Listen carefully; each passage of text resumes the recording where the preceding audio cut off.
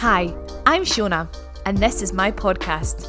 I'm a mum, a pre and postnatal trainer, CrossFit coach, yoga teacher, and I don't take myself or life too seriously. Enjoy my podcast.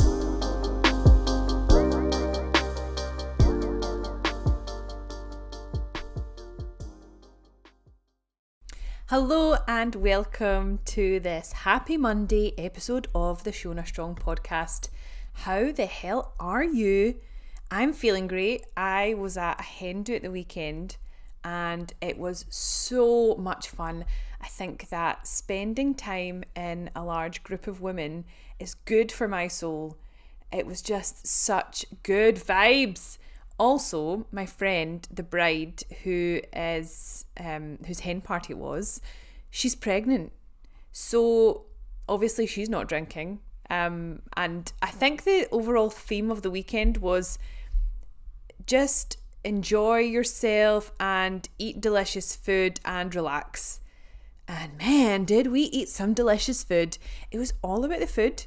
Like, we had pajama pizza party on the Friday. We had rolls and sausage, bacon, egg, etc. on the Saturday. Then an afternoon tea. Then a really delicious Italian meal out where I had burrata and gnocchi. And then there was a brunch on the Sunday. Oh my God, it was just an absolute feast. We also had a really nice spa experience.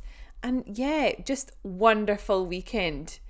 And I just wanted to chat about something that happened on the Friday and then something my friend said, the friend that's pregnant, and just like get this off my chest and see what you all think. So on Friday, poor little Cormac, we got a phone call from nursery. He had bashed his face on the floor. He was outside playing in the garden at nursery and he bashed his face on the floor and hit his front tooth and bent one of his little front tooth backwards. Ow! Doesn't that sound really, really sore? Anyway, we drove straight to nursery, picked him up, got an emergency dental appointment just around the corner, got the appointment within half an hour. Hello, isn't that amazing? And I'd actually phoned my sister who's a dentist and she'd said what they might be able to do is put it back in position. So picked him up. He was absolutely fine, by the way, like great spirits. He had bashed his tooth just like 30 minutes prior to us picking him up. He'd eaten his lunch. Didn't put him off his food. He ate his lunch before we picked him up. Took him down to the dentist. And the dentist said, yeah, just leave it. And I was like, can you not like move it back into position? And she said, no, because what that might do is it could actually damage the adult tooth underneath.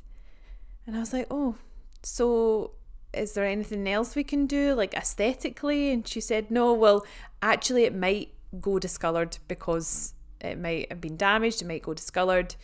And yeah, that's it. That's his little tooth. And I was really sad. I was really sad about it because my gorgeous, perfect little baby has damaged his tooth and he's got such a gorgeous smile. He smiles all the time. He's got his mouth open smiling. And I'm going to see his little bent back tooth that might be discoloured one day. And yeah, obviously not proud of myself for feeling that.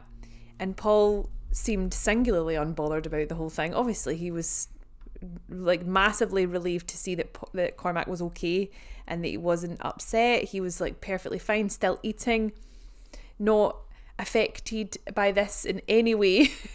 But it was me that was the most upset about this. And interestingly, Paul reminded me of a time we've got a 10-year-old dog, a Springer Spaniel, and when she was a puppy, she ran into a wall. She's got a little shiny black nose. She ran into a wall and she scraped her nose. Didn't just scrape her nose, she gouged out like a whole slice of her nose. It was like a flap. So her nose was black and it created a flap just at her nostril. It was really minging, like she was covered in blood. Same as Cormac, perfectly happy, wagging her tail, tongue out, happy as Larry, but covered in blood. So I took her to the vet because she was my firstborn little puppy. I was really upset because like the flap of nose skin underneath was pink, and the vet said, yeah, there's nothing really we can do, because it wasn't like she'd like cut herself. It had just like she'd essentially just taken the skin off. Vet said, yeah, it'll just fall off and it'll heal just like any other, scrape of the face. And I said, but will it grow back black? And he said, no, the black bit's gone, it'll be pink. And I proper cried. I cried because my perfect little puppy was always going to have that scar on her face. Paul said, yeah, first of all, remember that happened and how upset you were and how actually it did grow back black. But now Maggie is 10 years old and she doesn't look like a little puppy anymore. She's actually got no teeth in the bottom. She's got no teeth in her bottom jaw. No, she does. That's a lie. She just doesn't have... No, it's her top jaw. She's got no front teeth. She's had them all removed because she bashed them and they... Like, kind of same as Cormac. She bashed them. They got all infected and the vet just took them out. So she's kind of gumsy. She's a bit patchy and scraggly in the hair. But, oh God, like, love her so much. And it's not about what she looks like. And it is interesting how upset I was about Cormac's little tooth. And Paul was like, you can't get upset about this because that's his face. Like, some people have facial injuries. Some people are born with birthmarks. Like, if you make a thing about this, if you even say, like if Cormac meets someone for the first time and you like mention it, because some people do that, like sort of apologize for something that's going on with them, then he will get a complex. And Paul is so right. Like, he's absolutely spot on. And I need to unpack how much I am like attached to my baby being perfect, because life will happen. Like, I want him to be involved in sports. I want him to be physical and use his body, and he might get injured. He might hit his face. He might get a facial scar. He might play rugby and get like a big cauliflower ear. And it's just funny how much that seems to really bother me. So something I'm going to have to unpack. And interestingly, Paul was like, what if he broke his leg? And I was like, but then he wouldn't have a scar. But actually, it would be so much worse if he broke his leg, because it would be really painful and he'd obviously have to like be in a stookie. I broke my leg as a child at the start of the summer holidays when I was in primary 2, and was in a full cast from my hip to my ankle for the entire summer holidays. So yeah, no, I obviously wouldn't want that to happen to him. But interestingly, so that happened on the Friday. Went to the hen do on the Friday night. It felt a little bit sad because leaving my little baby with his little sore tooth, but apparently Paul says he was totally fine. And I was chatting to my pregnant friend, and she was saying that she'd been reading this book written by a midwife, and that one of the things that was said in this book is that we shouldn't prioritize having a healthy baby. We should prioritize having a happy baby.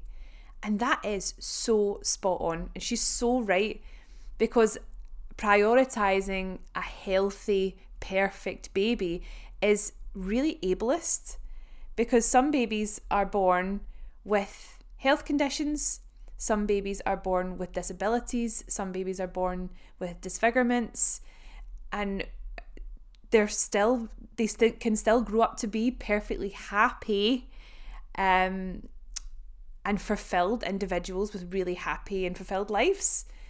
And if we really just prioritize health, then that is an issue, and prioritize our babies being perfect. That is definitely something that I'm going to have to sit with. Like, as a parent, we're always learning, aren't we? And that starts like when your baby's not even born yet.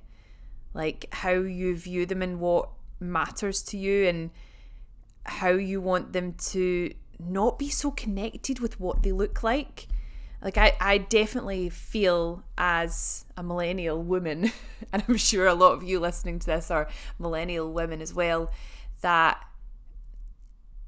maybe you were raised to always look nice and pretty and be like really well presented and have nice teeth and nice hair, because like that's important to getting a good job. And I remember when I got my first tattoo and how like people in my family were like, oh my God, you'll never get a job. And look at me, I'm doing perfectly fine with a few tattoos.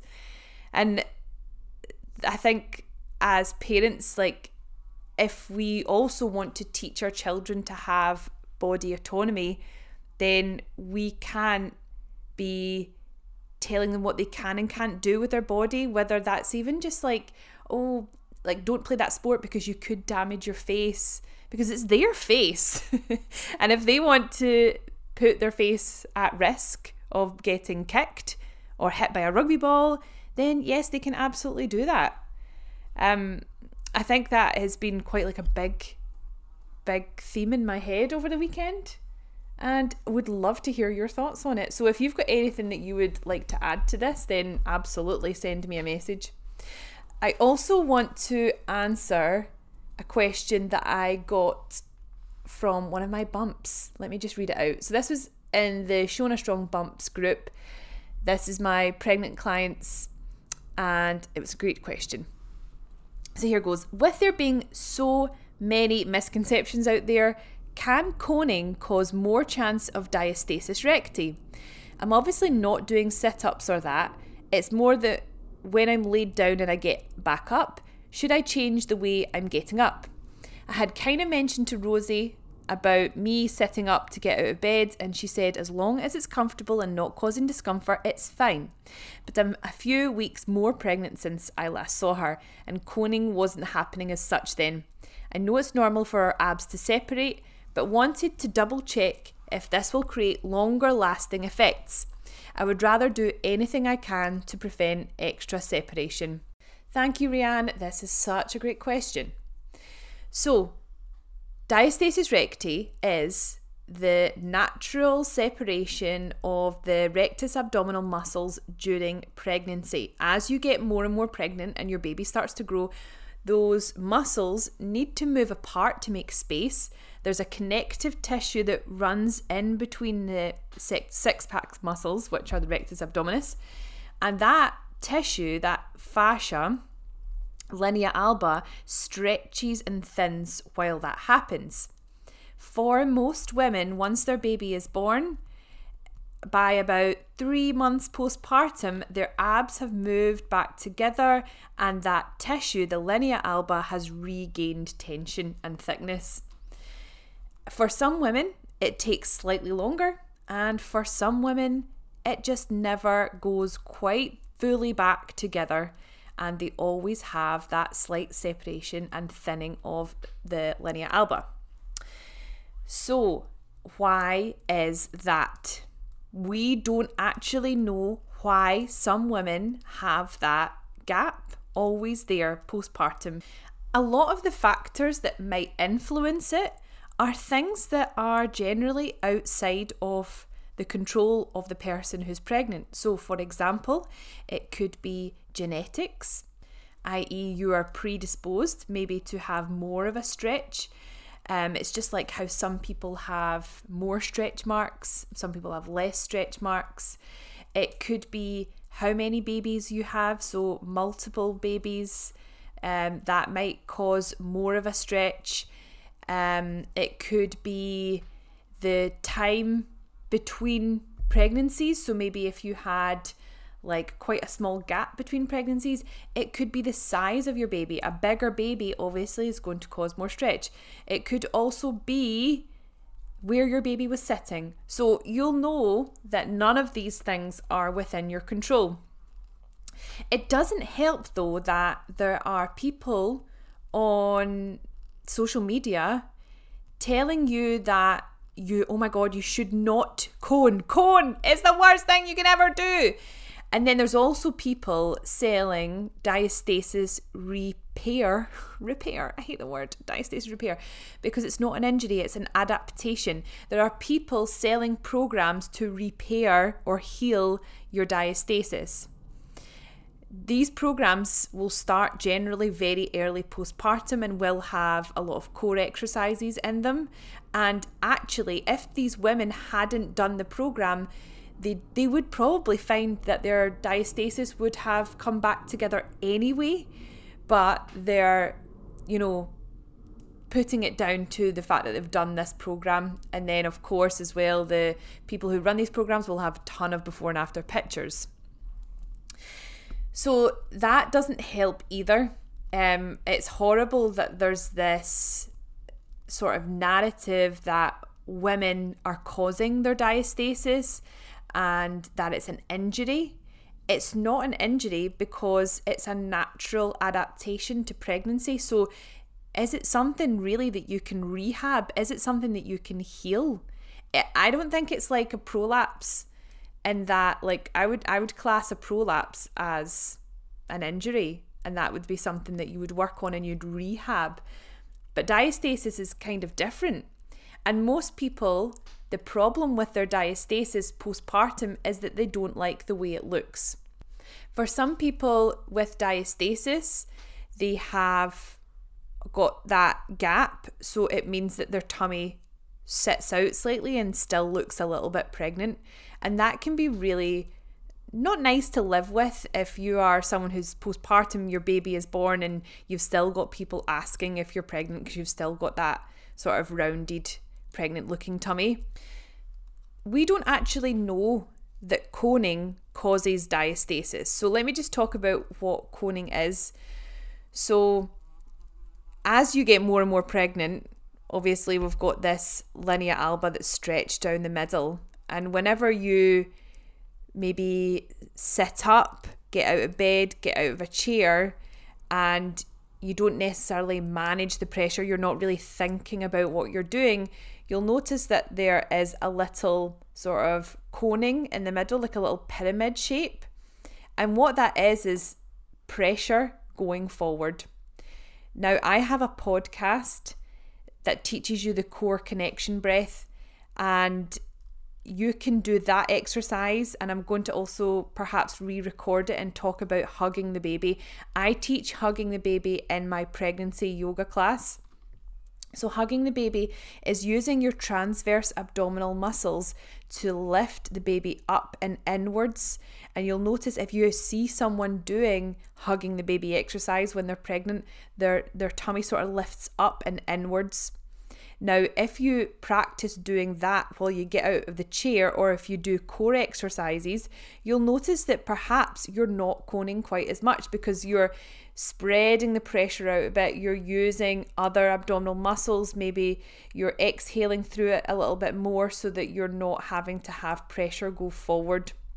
So yeah, we don't know if coning necessarily causes a further stretch of the linea alba, but if we think about it physiologically and logically as well, if you're already have a tissue that's stretched because of pregnancy and then you're putting more additional pressure through it from, excessive coning, then perhaps you will stretch that tissue a little bit more. What I said to the person that asked this question is that coning isn't something to be scared of. It is something that happens when you get up out of a chair, and you don't really think about it. But where I would be looking at avoiding it is if you were doing it in the gym for every single exercise. So say you had a press up. Press ups are really quite difficult exercise to manage the pressure. So you were doing 4 sets of 10 press ups, and every single set you were coning. That would be where I would be like, maybe we need to change the exercise, we need to change the technique. And that's where hugging the baby can come in. It would slow you down massively, taking an inhale, exhale, hugging the baby in, and then doing your press up. Or you could even change the way that you're doing press ups. So maybe instead of doing a press up from your toes, you do a press up with your hands on the box, or you do a press up from your knees with your hands on the box, something like that. Something that's actually really interesting about coning and diastasis, and this is again just a theory. I remember being at a physio detective course, the female athlete course. And Anthony, the guy who was taking the course, posited that potentially diastasis and coning could be protective of your pelvic floor. And I was like, oh, that's a really interesting theory.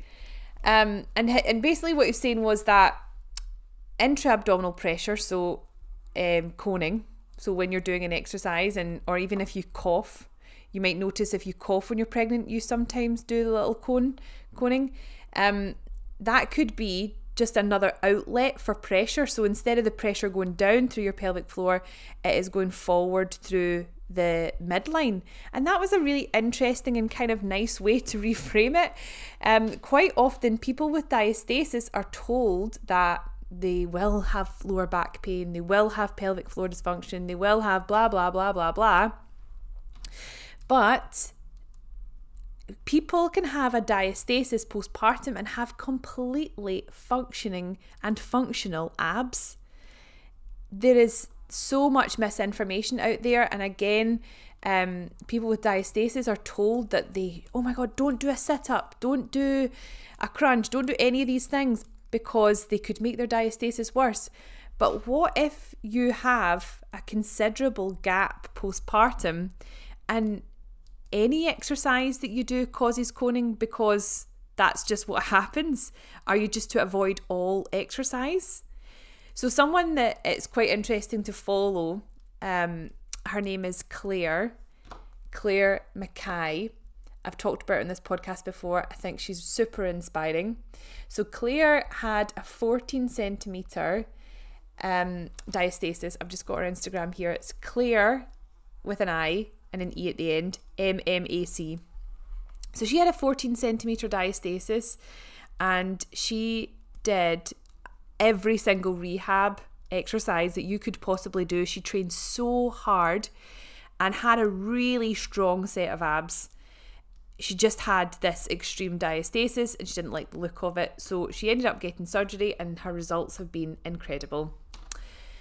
But the point of that is, of my telling you this, is that until she had surgery, she had really strong abs, and she was doing exercises that people on Instagram would be like, oh my god, don't do that. She was doing toes to bar, she was doing V-ups, she was doing all the crunches, all the sit-ups, all the extreme. She even did a GHD sit-up, and if you know what that is an extreme ab exercise.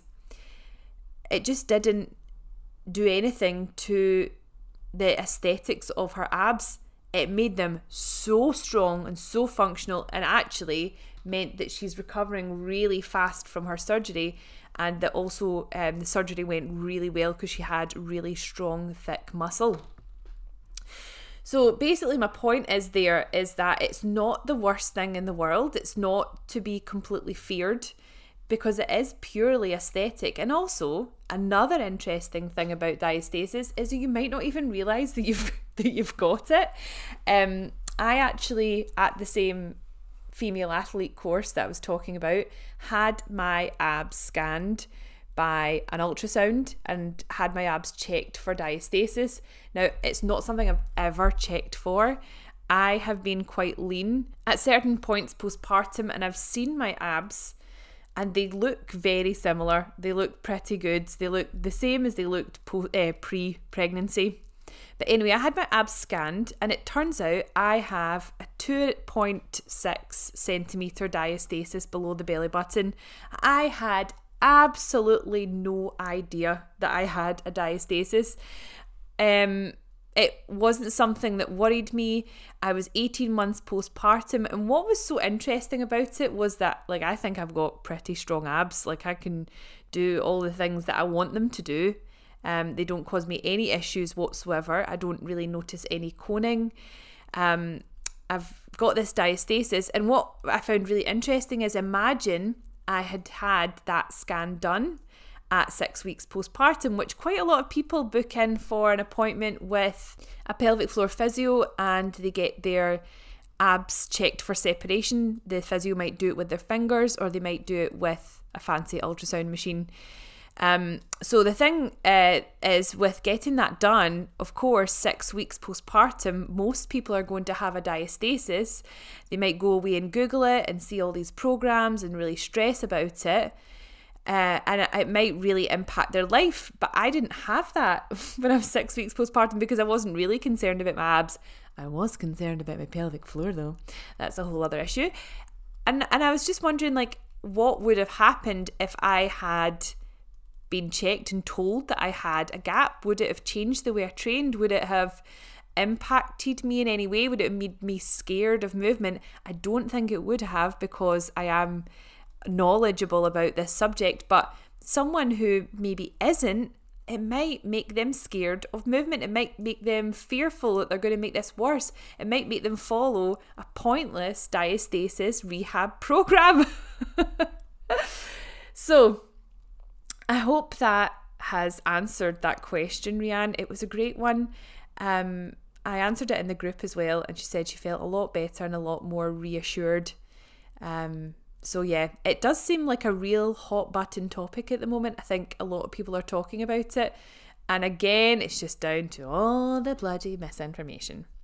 But things are changing, and that's down to blowing my own trumpet, people like me.